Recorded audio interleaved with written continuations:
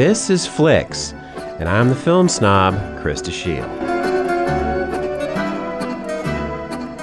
Loulou, spelled L-O-U-L-O-U, a 1980 film by French director Maurice Pialat, tells of an upper-middle-class woman named Nellie, played by Isabelle Huppert, who grows tired of her selfish, abusive boyfriend, Guy Marchand, and leaves him to be with an unemployed ex-con nicknamed Loulou, played by Gérard Depardieu.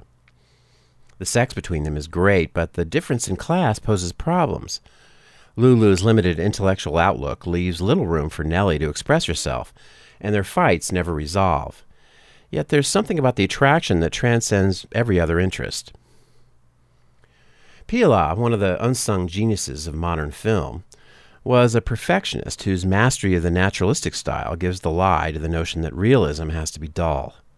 The pacing in Loulou is never too slow or too fast. Pialat's respect for the complexities of character allows the actors to fill their roles, and the characters' actions to flow with a conviction and clarity that seems inevitable.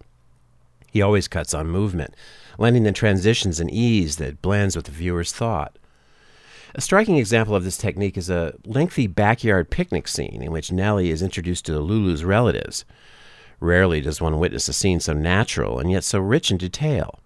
The fly-on-the-wall effect, as if we were simply observing people behave, disguises the vibrant energy and gentle humanism of the style.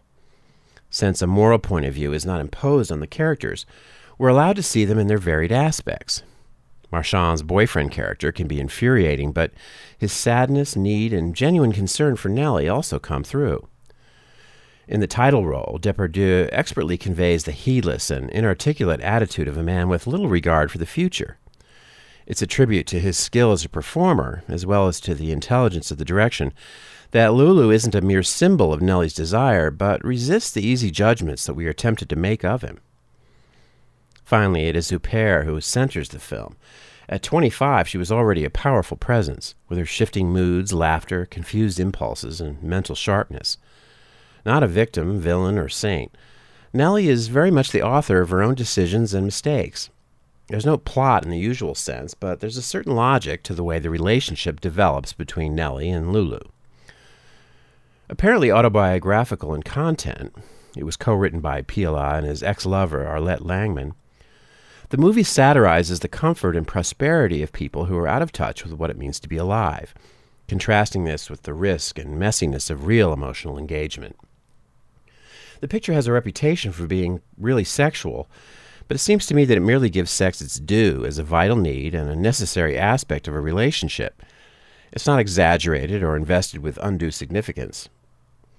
Overall, the honesty of Pialat's approach to narrative, his careful avoidance of dramatic convention, gives his work a freshness that invigorates and delights the mind.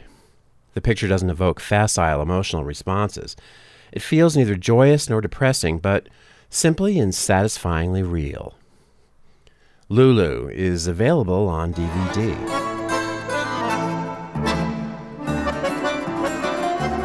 This has been Flicks, and I'm the film snob.